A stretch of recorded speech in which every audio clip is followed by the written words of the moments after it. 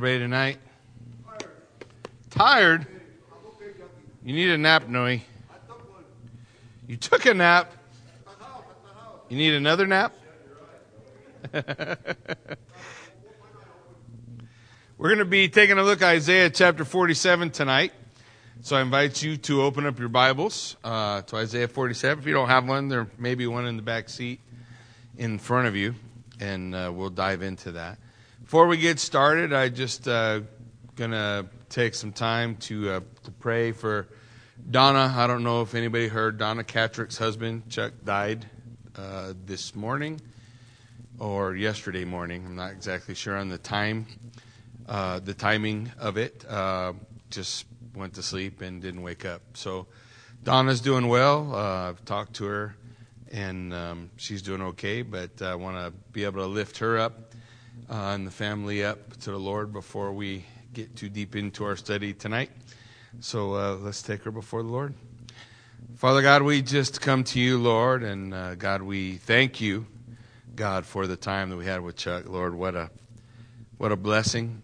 Always a good word and a firm handshake every Sunday and Wednesday night. Lord, we thank you for our time with him, God, and we thank you, God, for salvation and redemption and the truth that when he closed his eyes on earth, he opened his eyes in heaven. So, Lord, I thank you that he's with you, Lord, and now we just pray your comfort and your peace to be with the family, Lord. Be with Donna.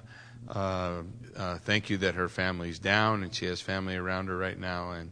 And so, Lord, we lift them to you, and we pray, God, that you would comfort and you would bring peace, and, Lord, that you would just give them everything that they need, Lord. And when we see her around town, Lord, or maybe the Lord would move someone to call or visit, Lord, I pray that we can just have a right word in season to give her encouragement, Lord. So we just pray your blessing upon them and your grace in Jesus' name. Amen. Okay, so tonight we're going to be in Isaiah 47, and Isaiah 47 is the arraignment of Babylon. Now, when we look at Babylon throughout Scripture, we see Babylon come up often. Now, we have this challenge. Babylon's a real place, and especially at the time of Isaiah, Babylon's a real place who hasn't come to power yet. Probably somewhere in the neighborhood, a couple hundred years, just to round it off, before the nation of Judah is going to find themselves in captivity with Babylon. And God's already speaking about the deliverer who's going to come and set the children of Israel free. His name was Cyrus. You remember a couple weeks ago we talked about him. So the Lord said, Cyrus is my anointed. He's going to let you go. He's talking through the prophet to a nation who's not in captivity yet. So just so we can keep all things kind of in perspective. So you have the real Babylon, the real events, right? We remember Daniel, Shadrach, Meshach, and Abednego.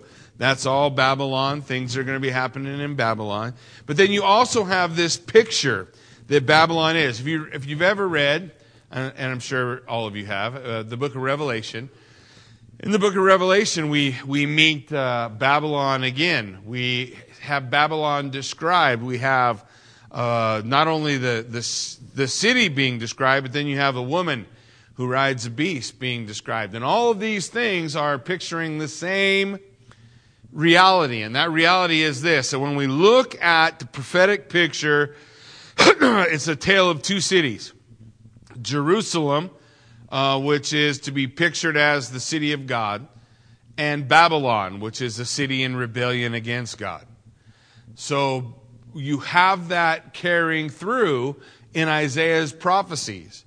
And we look at the things that archaeologists discovered in Babylon. You know, they had nearly 1,200 temples in the city of Babylon. That's a lot of temples for anywhere. They had roughly a population of about 100,000 people, which made it one of the biggest places, one of the biggest ancient cities in the ancient world.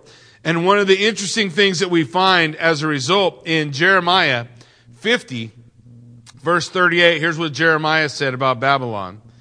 A drought against her waters that they may be dried up, for it is a land of images, and they are mad over their idols.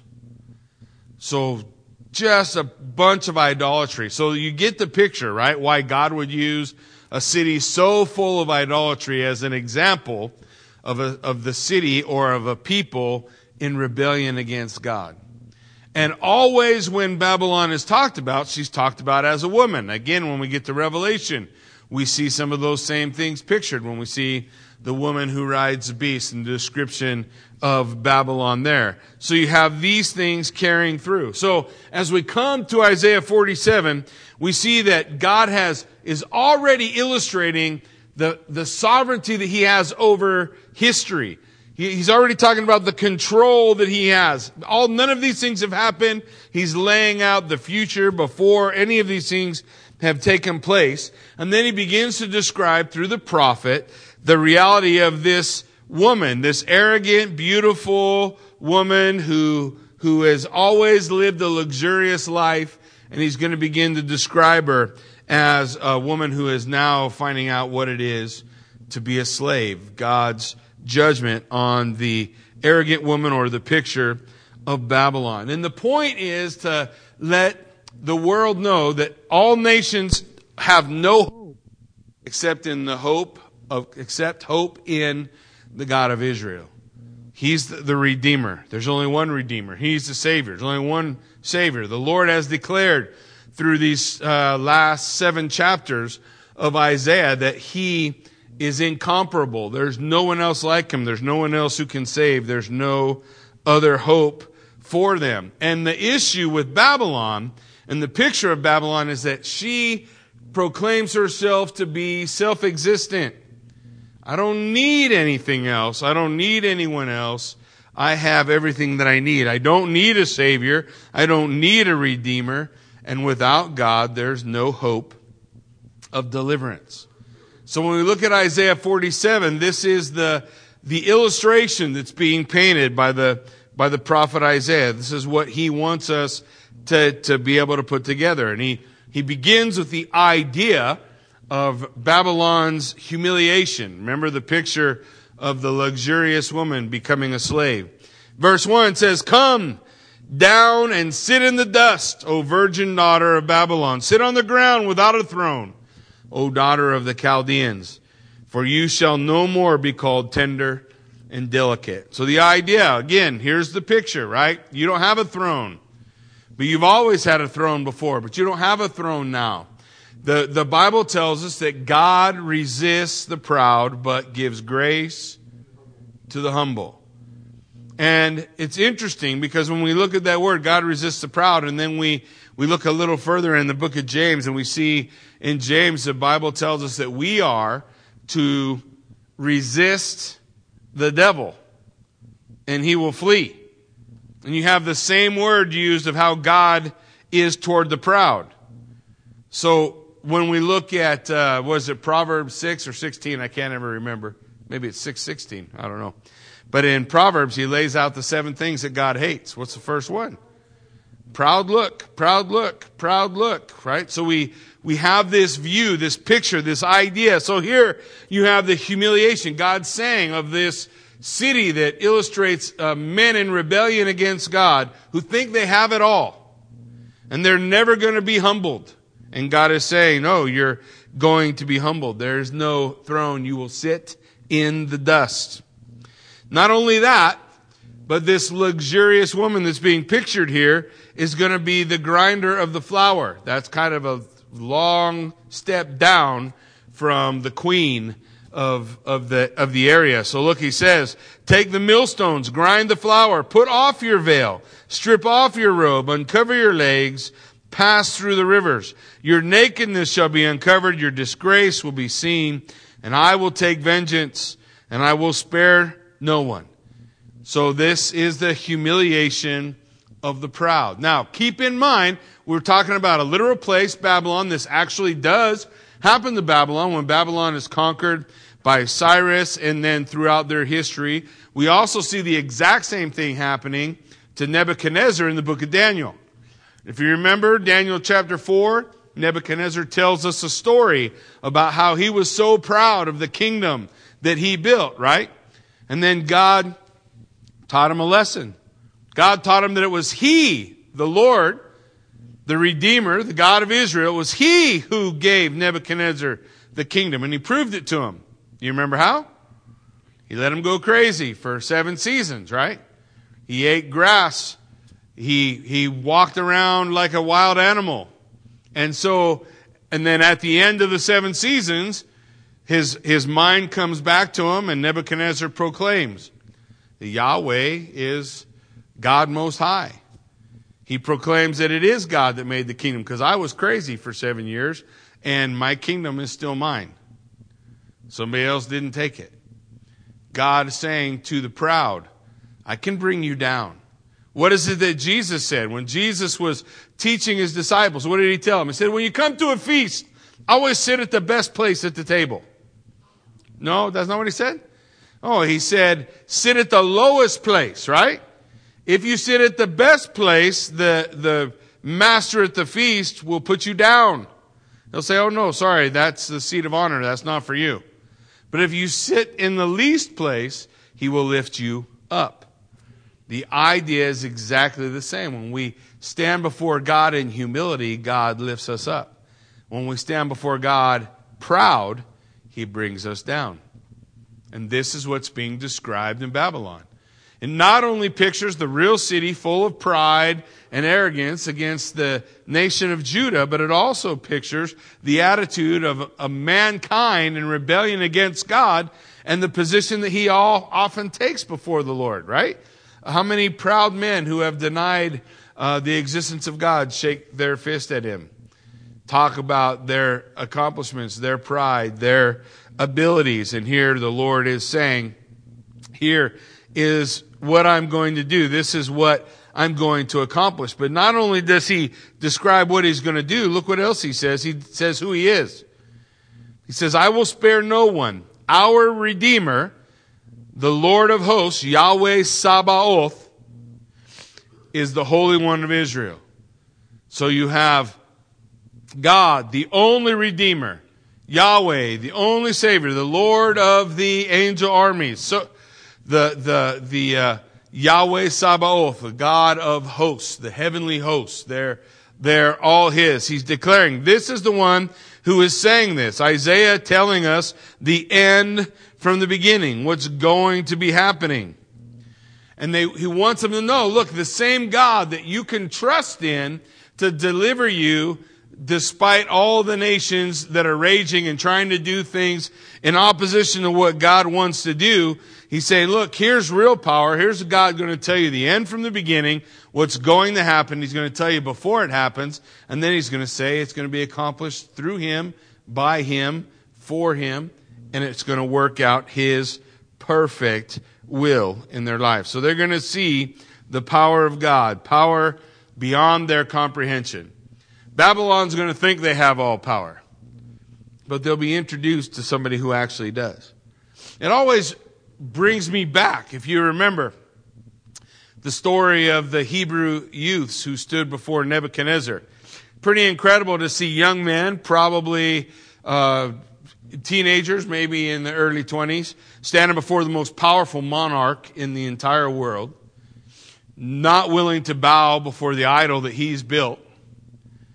And him saying to them, basically, I'll give you one more chance. When the music plays, bow.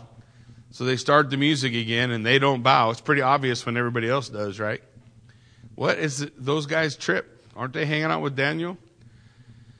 So he gets angry, and he brings them before him, and he says, who can save you from my hands? Is that not a proud thing to say? Who is able to deliver you from me? I'm the most powerful monarch in the world. And if you remember what they said, the Hebrew youth said, well, our God is able to deliver us from your hand. And even if He doesn't, we're not bowing to your dumb idol. So they go in the fire, right? They go in the fire, and who's there? Yahweh Sabaoth, God of the angel armies. Jesus Christ, our Redeemer, our Savior. We see this very practical illustration of God's ability to deliver his people through whatever means he supposes to use for his good pleasure, for his will, for those things that are going to show us the beauty of who he is. And so the same thing's happening here with Babylon being described. And he's going to describe the pride of Babylon, the false pride. It says in verse 5, sit in silence. Go into darkness, O daughter of the Chaldeans, for you shall no more be called the mistress of the kingdoms. So you're sitting on the ground, you have no throne, you're going to sit in the dust. But not only are you sitting in the dust, you're going to be in darkness and silence. And all of these things almost fly directly in the face of the woman who rides the beast. The pride that she discusses, the things that she talks about, the things that she declares. Hey, here's what's going to happen. Here's how we're going to be delivered. She says, I'll be no widow. I'll have no orphans. The pride of that woman is similarly being described here in Babylon. You're not going to be called the mistress of the kingdoms. You're not going to be queen of the world anymore. You're not going to be in that place. You'll be in silence. You'll be in darkness. Despair and humiliation will be your clothing. And then he describes why. Why is God stepping in now against the pride of the Chaldeans? In verse 6, he says, I was angry with my people. I profaned my heritage. I gave them into your hand. You showed them no mercy. On the aged you made your yoke exceedingly heavy. So the Lord says, look, you're proud and you are exalting yourself and your incredible strength. And part of the idea is just really this pride. When Babylon conquers Judah, just like if Babylon conquered Assyria, or when Babylon conquered Egypt, or when Babylon conquered any of the places they conquered, the king would proclaim himself over the gods they just conquered. He would say, I'm bigger than Ra in Egypt. Or he'd say, I'm greater than the gods of the Assyrians. I'm greater. And he would have said the same thing over Judah. Why? Because we beat them. If their gods were so big, we'd have lost. So we defeated them, and so they're exalting themselves. And what God is saying to them in verse 6 is, look, I gave my people to you. You didn't take them. And this attitude that he says you had, this attitude that he's describing in verse 6, where he says you showed them no mercy, and on the aged you made your yoke exceedingly heavy. It's just the things. Babylon was not a cruel conqueror. Babylon was not Assyria. But Babylon's pride over this defeat of the people of Israel led them to a place where they were exalting themselves above the God who gave them the victory in the first place. And so God says, I'm going to bring down your pride. The only reason you're able to do it, the only reason you could take the people is because of God's willingness to allow you to be able to take. So the issue here is the problem there within Babylon was this assumption that my power, our power is greater. Exactly what you heard Nebuchadnezzar say in Daniel chapter 4. The difference is Isaiah is talking about all of these things and the conquering of the nation of Babylon before she's even a power. Before any of those kings are on the lips of the other nations saying, oh my gosh, here comes Nabonidus. Here comes Nebuchadnezzar. None of those things were happening, and Isaiah is talking about it. And he's talking about it almost in the past tense, like, hey, here's what's happening to Babylon. And you're thinking, why are we talking about Babylon? Assyrian's the king. But he's describing all of this pride. And that's the same pride that we struggle with today as the pride that they were struggling with, their own arrogance. So probably the issue was not their particular cruelty, certainly not the cruelty like the Assyrians to Judah, but her arrogance over them. The arrogance that they had over these people. So because, hey, we conquered you. Who are you? Who's your God? We walked all over. Your God has no power. And here was her attitude in verse 7. We really read about it. It said, you said, I shall be a mistress forever, so that you did not lay these things to heart, nor remember their end. God says you forget. You're not comprehending the truth. You say, I'm self-existent. Nothing will ever take us down, which again, exactly what Nebuchadnezzar is going to say. He has a dream about a statue. Remember, head of gold, chest of silver, right? We see all these metals declining in value, going down to feet of iron mixed with clay. But when Nebuchadnezzar builds the statue that he dreamed of, what did he make it out of? Gold. Why? He said, I'm not ever going to pass away. See, Daniel, when he interpreted the dream, said, you're the head of gold, but your kingdom's going to pass. Your kingdom's going to pass to the Medo-Persians. They're the chest of silver. And their kingdom's going to pass to the belly of bronze. And their kingdom's going to pass to legs of iron. And that kingdom's going to pass to feet with iron mixed with clay. The point is, all the kingdom of men have one thing in common. What's that? We can't stand apart from God. Haven't we seen that in history? Where's the world empire that's still here? Still ruling the world, still capable, it never happens. Because man has one thing. We do one thing really well. We rebel. We'll rebel against anything. Doesn't matter. Eventually, every great nation tears itself apart from the inside out if she's not conquered from the outside in. And we have thousands of years of history to look at and see it over and over and over again. So God says to Nebuchadnezzar, hey, each one of these kingdoms doesn't have what it needs to have a lasting rule. Do you remember the last part of the dream? A stone, not cut out with hands, comes out of the heavens and strikes the statue in the feet and blows it into dust. And then that stone grows into a mountain that fills the whole earth. The mountain that fills the whole earth, Daniel says, this is God's kingdom. And of his kingdom will never end. God's kingdom is solid. It's able to stand. Man's kingdom's not. As long as we try to do it on our own, we're going to fail. But if we learn to submit to God, his rule, his kingdom lasts forever. And so you have the same thing being declared to Babylon before they're ever in power through the prophet Isaiah telling his people about what's going to happen later on in not their lives even, but their kids' or their grandkids' lives. It's something that's still quite a ways out for them. He says, this is the pride of Babylon. She says, nothing can touch me. I am self-existent. I am self-perpetuating. We can save ourselves, right? 1933, Humanist Manifesto. There is no God. We must save ourselves. It's not a new thing. It's not a new thing. This is the attitude of a world in rebellion against the Lord. And a world in rebellion against the Lord is always pictured in Scripture as Babylon.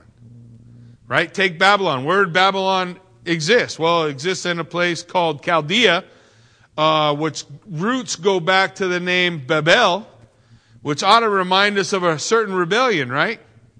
When we look at the first 11 chapters of Genesis, we often say, well, that's where the fall occurs. But so much more than the fall happens. You have the fall of man, the corruption of man, and the rebellion of man. You have the fall of man, obviously Adam and Eve, right, in the garden. You have the corruption of man with Genesis 6, when the sons of God came to the daughters of men. And then you have the rebellion of man when you have the Tower of Babel. When all mankind gathered together in one kingdom, one world kingdom, right? One world kingdom come together for what purpose? They're going to build a ziggurat. They're going to build a monument into the heavens to declare we are able to save ourselves. And God said, you know, as soon as man is together on something, all he wants to do is rebel. So I'll confuse their language. And ever since Babel, there have been men trying to make that happen again. No? And when we read the book of Revelation, who comes on the scene? This person we call the Antichrist, right? It's some type of a world leader who does what? Gets all the world to do what? Focus on one thing, right? We're the only Savior that we need. We're it. And when that happens, Scripture says Jesus Christ returns. The second coming. You see this playing out, this hardness of heart, this rebellion of mankind, and this attitude that she has. So she says, nothing's ever going to touch me. So Babylon would consider himself a demigod in service to his own god, Marduk. He's in service to his God, who must be greater than all other gods because they conquered these other nations. So in verse 8, here's what Isaiah the prophet has to say. Now therefore, hear this, you lover of pleasure, the one who sits securely, who say in your heart, I am. Do you catch that phrase? That's not accidental. Who says in your heart, I am. When we come to the Antichrist at the end of days, there's an event that takes place. 2 Thessalonians chapter 2 tells us about it. It says that there will be a time when this final world leader on the scene is going to go into the Holy of Holies and do what? And how's he going to do it? Just like that. Even though you declare yourself, even though you say of yourself, I am. Well, that's not an accident. When Moses comes to the Lord and says, Lord, who shall I say you are? I need to give the people your name because I'm going to come back and I'm going to say to the people, God's told me, and they're going to look at me like I'm crazy, just like you would. So he says, God, I need your name. Tell me your name. And so the Lord said, you tell them, I am that I am. You tell them, I am has sent you. And the natural question we ask ourselves is, I am what? And when you come to the Gospel of John, what do you have in the Gospel of John? You have Jesus Christ, the only begotten of the Father, full of grace and truth, making 7 what? I am statements. Telling us, I am what? Because it's the Son who reveals the Father to us, yes? This is what Scripture is laying out for us. This is what Scripture is. So when we look at these books and we study, it's not a bunch of little pieces of information that doesn't go together. It all fits. It's all describing the heart of man. It's all describing the rebellion of man. And it's all describing God's judgment against the man who knows who God is but won't bow the knee. Romans chapter 1 says that we are without excuse. Why? Because you don't know God exists? No, because you do. How do you know God exists? Well, Romans chapter 1 says you know because God showed you. So that you are without excuse. So we stand before holy God. And in that position, as we stand before holy God, we are guilty. We're guilty in our rebellion. We're guilty in our sin. We're guilty in our corruption. And so what's left for us is to call upon the name of the only Redeemer and Savior and bow the knee. Humble yourself. And He will lift you up. Shake your fist in pride, and He will bring you down. This is exactly what Isaiah is describing for us. So he says, look, you say, I am, and there's no one beside me. Now, the last 7 chapters has been God saying, He's incomparable. There's no one like Him. There's no one like Yahweh. This is a self-proclamation that I'm the only thing I need to be saved. I'm good enough to save myself. I got it all figured out. You say, this woman, this Babylon, this rebellion against God, I shall not sit as a widow. I will never suffer. Nothing bad will ever touch me. Or I will never know the loss of children. These are all statements of pride, right? None of this stuff, that may touch all those other people, but that's never going to touch me. I'm above it. I'm beyond it. But he says in verse 9, these two things shall come upon you in a moment, in one day, the loss of children and widowhood. What's he describing? He's describing this city, this pictures the rebellion of mankind as a woman who's luxurious and has never suffered in her life, and he describes the worst thing that could happen to a woman. You're going to lose your husband and your children. All the things you say can't happen to you are going to happen to you. Those things will come. That day will come upon you in full measure, in spite, listen, of your many sorceries and the great power of your enchantments. They practiced sorcery. They communed with demons. They practiced magic. They tried all those things. And it doesn't really matter for me what side of the spectrum you're on, whether there was power or there wasn't power in that. Seemed to me, at least when we look in the book of Exodus and we look what happened with Pharaoh, there was at least some power going on with the other side, right? Because they could duplicate the things that Moses did up to a point. And so God says, despite all your sorcery, despite all this communing with the spirits, right? With the evil spirits, the fallen angels, what have you, the demonic, the shadim, despite all of that, none of that can save you. Because I'm incomparable. Because I'm the judge. We spend time, mankind spends time on earth thinking he's the judge. That's what happened in the fall. In the fall of man declared, I'm the judge between what is good and evil, right? We do a bang up job, right? We got it all figured out. No, we don't have any idea what we're doing. We're incapable of providing judgment, yet we think we sit as judge. And how many times today do you hear people judging God? They say statements like, well, my God would never do that. Are you sure? And are you, if you've reached the point of wisdom where now you can sit in judgment of God. But what God's word declares is he's the judge. Right? He knows good from evil. Yes? He knows righteous from wicked. He is able to judge. And this is what God is declaring. Look, I'm the judge. Not you. You don't know right from wrong, good from bad. And it doesn't matter who you consult. It doesn't matter, I always think of what is it? You guys remember Psychic Friends Network? No? Anybody remember? There used to be this thing called the Psychic Friends Network. And they went bankrupt. And the joke always was, I guess they didn't see that coming. Right? The Psychic Friends. He says, it doesn't matter who you think you're consulting.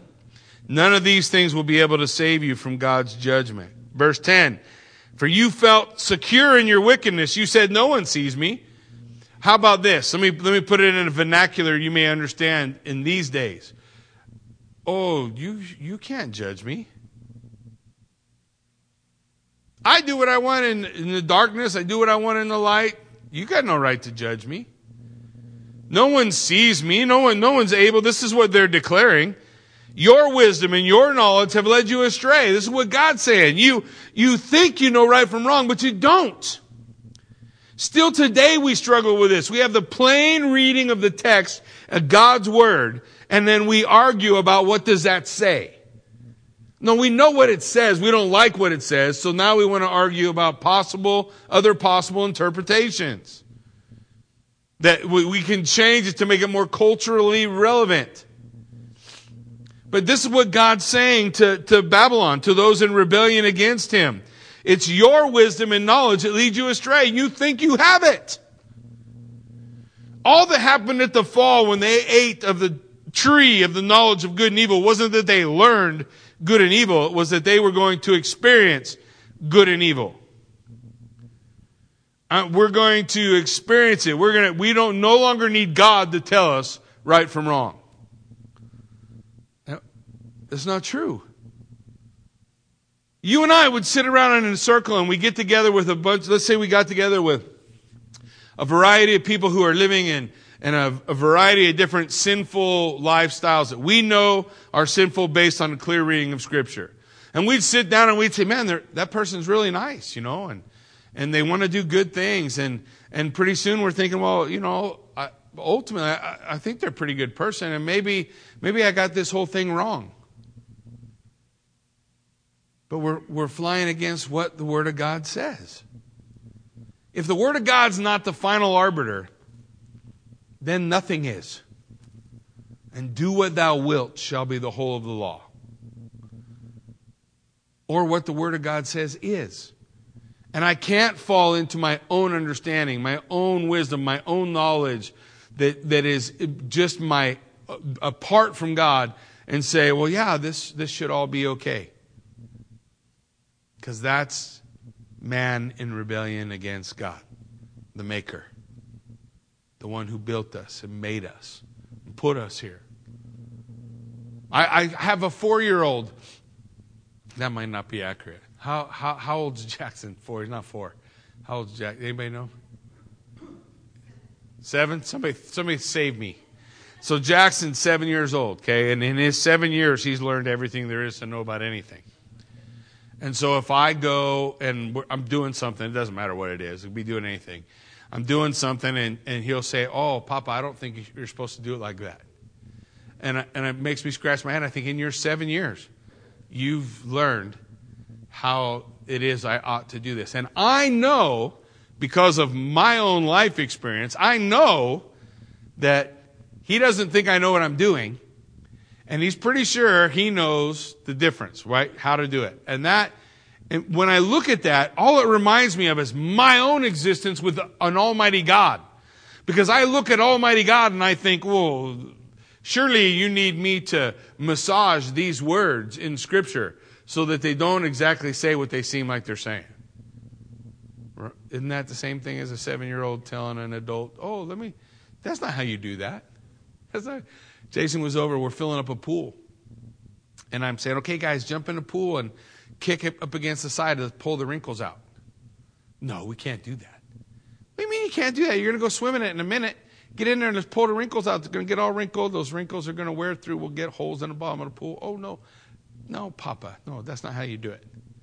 It's like, oh, Lord, have mercy on my soul. This 7-year-old has had like 2 pools in his whole life. But I couldn't get him to go in. So the bottom of the pool is wrinkly. And how many times is God telling me the same thing? Jackie, do this. Oh, no, Lord, you don't know. This is how we have to do that. Because it won't work that way. Really? I had people tell me when we used to go stand outside at Planned Parenthood, I had a guy one time who interestingly enough was a Calvinist. I thought this was kind of a funny argument for him. But I met with him and he said, man, you can't do that. You're going to turn all these people off. Now, if you know anything about a Calvinist, turn who off? A Calvinist believes God picked or he didn't pick, and that's already decided. So what's the difference? I thought it was a little bit of a goofy argument for him. But, the point is, I think about guys. I was sharing with somebody about a group of guys, End Abortion Now guys. I went down and went to a conference with them and actually went out to Planned Parenthood in Scottsdale, Arizona, which is a zoo.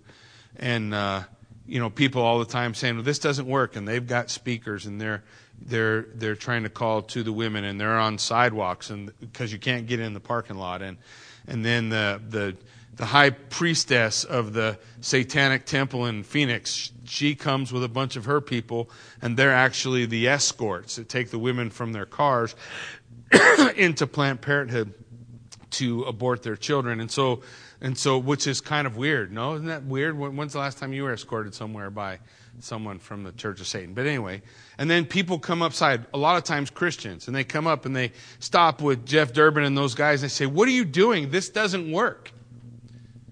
And then they open up this book. And the book is full of 100 pictures of babies who weren't aborted. And they can say, it does work. It made a difference for these 100 children. But sitting at home doesn't work. If you got a better idea, well, I'll hear it. But until you do, well, this is how we're going to do. This is the things that we're going to do. And so often, just like that, when I think about that and I think about my own experiences and how many times there were positive Christian encouragement compared to, a person with a fish sticker driving by telling me I'm number one out the window, which was a little weird. So, you have all these things. What is that all saying? That's man saying, I know what's right. And whatever you're doing, that's not it. And that's all pride. That's all rebellion against God. That's all turning our back against what God is saying and doing. You say, I am. You say that there's no one sees me. There's no one beside me. But in verse 11 he says, but evil will come upon you, which you will not know how to charm away. Things happen and we say, I don't know what to do with this. Disaster shall fall upon you. Excuse me. For which you will not be able to atone. And ruin will come upon you suddenly, of which you know nothing.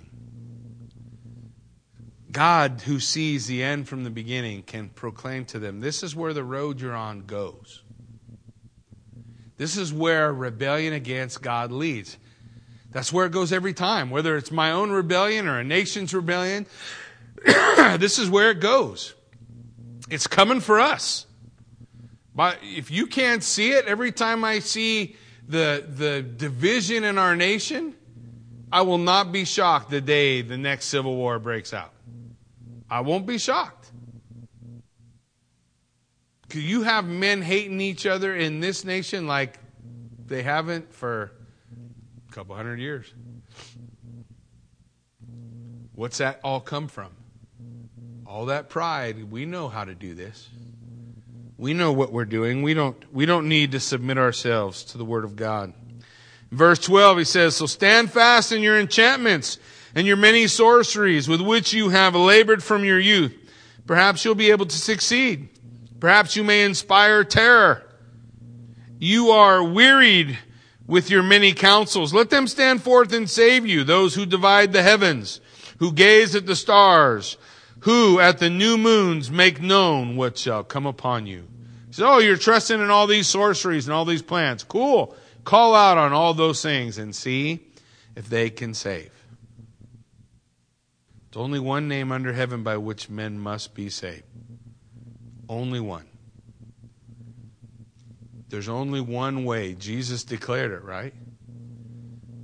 There's only one way to the Father. There's only one way through the Son. Babylon is helpless in all that she tries. So in verse 14 he says, behold, now here's the result. They are like stubble, and fire consumes them. They cannot deliver themselves from the power of the flame. When Peter talks about the end of man, how does he describe it? Like a burning flame, right? It all burns up. In fact, Christians started saying things like, oh, don't hold on anything too tight. It's all going to burn. It's all going to burn. It's exactly how the Lord is describing this. He's saying, look, in all their wisdom and all their knowledge and all their understanding and all their rebellion and all their corruption, they're just going to burn up like stubble. No coal for warming oneself is this. No fire to sit before. This judgment is not a comfortable warmth. Such to you are those with whom you have labored, who have done business with you from your youth. They wander about, each in his own direction, and there is no one to save you. You can't find redemption and salvation on that road. Redemption, salvation comes in one place. God says this over and over again to his people. He says it over and over again to Babylon. And in case you want to repeat it again, you can go to Revelation and read Revelation 17 and 18. You're going to see God repeating these same things again. If you read the whole book of Revelation, you see the same sense in which man in his continuous rebellion, despite whatever happens, won't humble himself, won't repent. The number one goal for Kathy and I in discipline in our family was submission. Had nothing to do with the SWAT or how many SWATs there were or weren't. It was about submission. You got caught. You've done wrong. Submit to the judgment, whatever it was. That's God's goal in discipline. Submit. Lord, you're right. I'm wrong. In every argument, there's no such thing as no Lord. That's an oxymoron. That's probably worse than an oxymoron. Well, the idea is, the answer is yes, Lord. I don't know why. Think about Job. Job didn't get all his answers either. I'm sure Abraham didn't get all his answers, nor Noah his, nor any of the great fathers of the faith throughout time. But they all learned to do one thing: submit to the glory of God. Because he says it's worth it. And Paul would declare it absolutely is. And when you read the book of Hebrews in the Hall of Faith, and you hear the proclamation of that great cloud of witnesses that goes before us, they're all saying the same thing. That declaration of independence, that corruption and that rebellion that runs so deep in all our hearts, doesn't take us where we want to go. That road ends in a judgment that's not just a warm fire, but the burning up of it all, like chaff. God's call is, humble yourself in the sight of the Lord, and he will lift you up. Humble yourself, and he will exalt you. What did Jesus do? Philippians tells us Jesus humbled himself, even to the point of death. And so God lifted him up and exalted his name, that at the name of Jesus Christ, every knee will bow and every tongue will confess to the glory of God the Father. Right? We humble. That's the example that's been laid out for us. 2 cities. Which one you want to be? The city of God or the city of rebellion? Amen? Why don't you stand with me? Let's pray.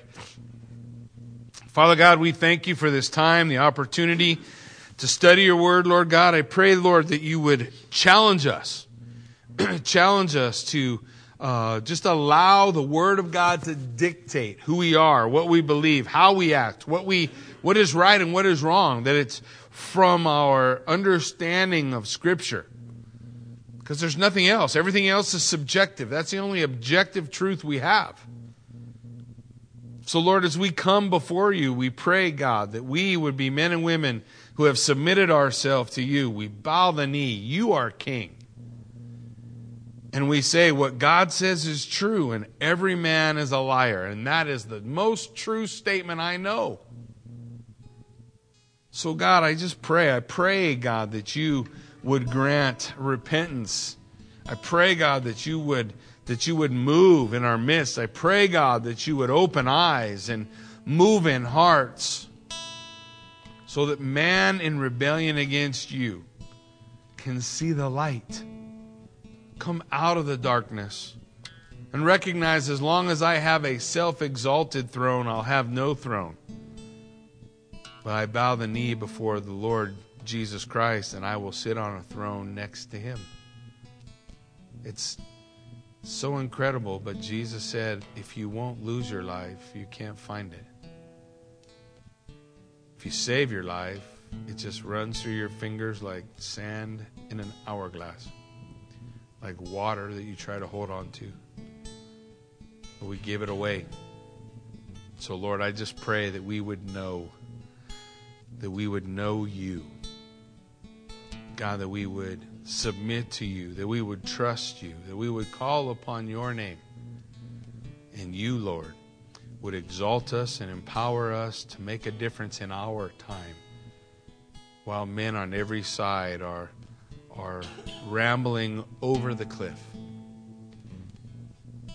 Lord, I pray that you would make us those who are able to stand in the gap, to proclaim life where there is none. And Lord, that you would move and empower us as your church. You said that confession that Jesus Christ is Lord, that confession would stand even against the gates of hell. So Lord, you are Lord. And so God, as we proclaim, we pray, empower your people to impact our culture with the truth that you have declared to us. And we'll give you all the praise and the glory for it. In Jesus' name we pray. Amen.